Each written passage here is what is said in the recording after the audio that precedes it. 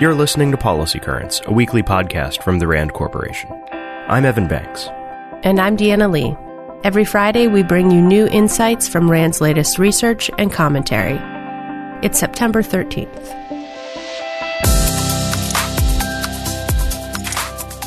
Following the devastation from Hurricane Dorian, the Bahamas faces some difficult decisions. Where will it send the next rescue crew? How will it distribute food and water? And how will it turn the power back on? These choices will shape the Bahamas' recovery, and according to RAND experts, they may come with complicated trade-offs. What's more, experiences after previous natural disasters suggest that well-intentioned responses can sometimes backfire and harm vulnerable populations. For example, after Hurricanes Irma and Maria ravaged Puerto Rico, officials closed schools to prevent students and teachers from being exposed to structural damage, mold, and vermin. When it came time to decide which schools would reopen, those in more remote communities were more likely to stay shuttered. Research from previous disasters has shown that students from closed schools suffer academically and have poorer quality of life over the long term. So how can governments responding to a disaster like Dorian prevent unintended consequences like this? RAND experts have some recommendations. First, include an equity impact assessment as part of the rebuilding process. This involves weighing the short and long-term effects of proposed decisions. This can be done relatively quickly and cheaply. Second, focus recovery efforts on collaboration. Bringing together government, nonprofit, and private sector partners to provide services or programs could improve overall efficiency. And finally, allow for flexibility in how recovery dollars are spent. Investments in more sustainable development can help avoid wasting money on temporary fixes to long-term problems. Implementing strategies like these could help the Bahamas as it undertakes the challenging work of recovery. With some luck, it may become even more resilient than before the storm. Many U.S. competitors, most notably Russia and China, engage in hostile social manipulation. This includes activities such as conducting targeted social media campaigns, spreading conspiracy theories, and creating sophisticated forgeries. These tactics are meant to produce harmful social, political, and economic outcomes by affecting people's beliefs, attitudes, and behaviors. A RAND report released last week explores this phenomenon. It finds that Russia and China view these techniques as a source of leverage relative to open societies. And both countries believe they're engaged in an information war with the West.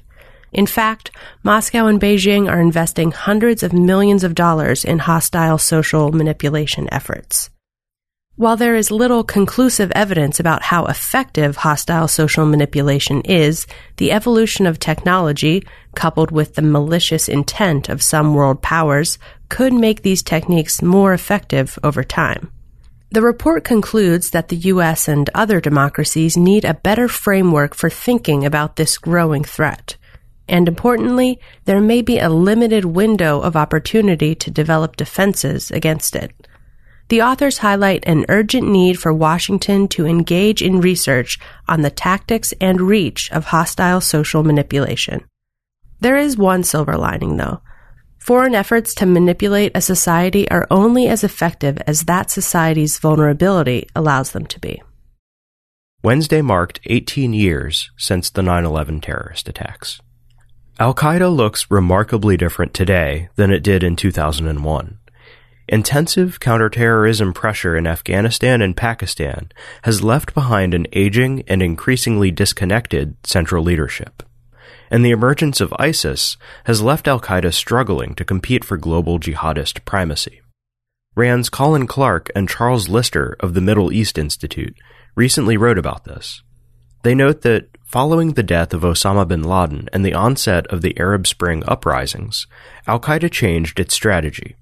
Some experts have called the group's new approach controlled pragmatism, or strategic patience. Whatever you call it, Al-Qaeda has been quietly and patiently rebuilding itself, while deliberately letting ISIS bear the brunt of Western counterterrorism. Policymakers must now ask themselves what this change means. Does the absence of high-profile attacks suggest a lack of capability, or does it merely suggest a shift in al-Qaeda's priorities? According to Clark and Lister, there's plenty of evidence that the group remains a threat. Quote, after 2 turbulent decades following its most spectacular mission, al-Qaeda has settled down and is once again intensely focused on attacking the West. Rand's Courtney Weinbaum began her career as an intelligence officer, designing advanced sensors for intelligence gathering. Now, she's a senior management scientist at Rand. Weinbaum's recent research has focused on challenges facing the intelligence community. She has also examined artificial intelligence as one potential solution to meet those challenges. The area of intelligence is ripe for AI and machine learning, she says. That's because time is such a vital factor in decision-making. Sometimes there are only seconds or minutes to act. But AI also poses some serious risks. Here's Weinbaum. Artificial intelligence is one of those new emerging technologies that we're helping intelligence agencies look at. What does it mean to them, and what do they need to be considering? We hear a lot of discussion out of Silicon Valley and other parts of the world about concerns on the ethics of artificial intelligence, these what-if scenarios. We've seen these flash crashes in the stock market because of algorithms gone awry.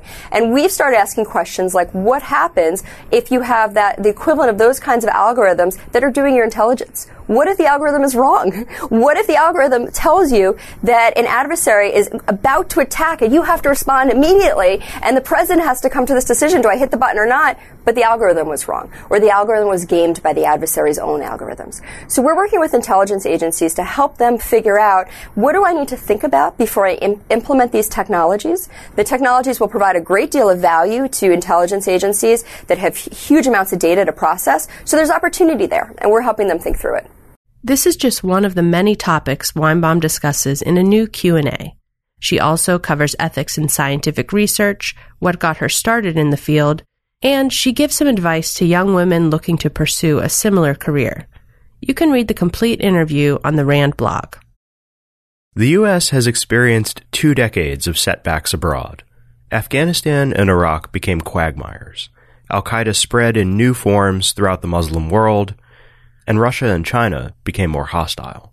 According to Rand's James Dobbins, these problems have not resulted from external forces. They've been self-inflicted, the result of flawed policy rather than any decisive shift in the global balance of power.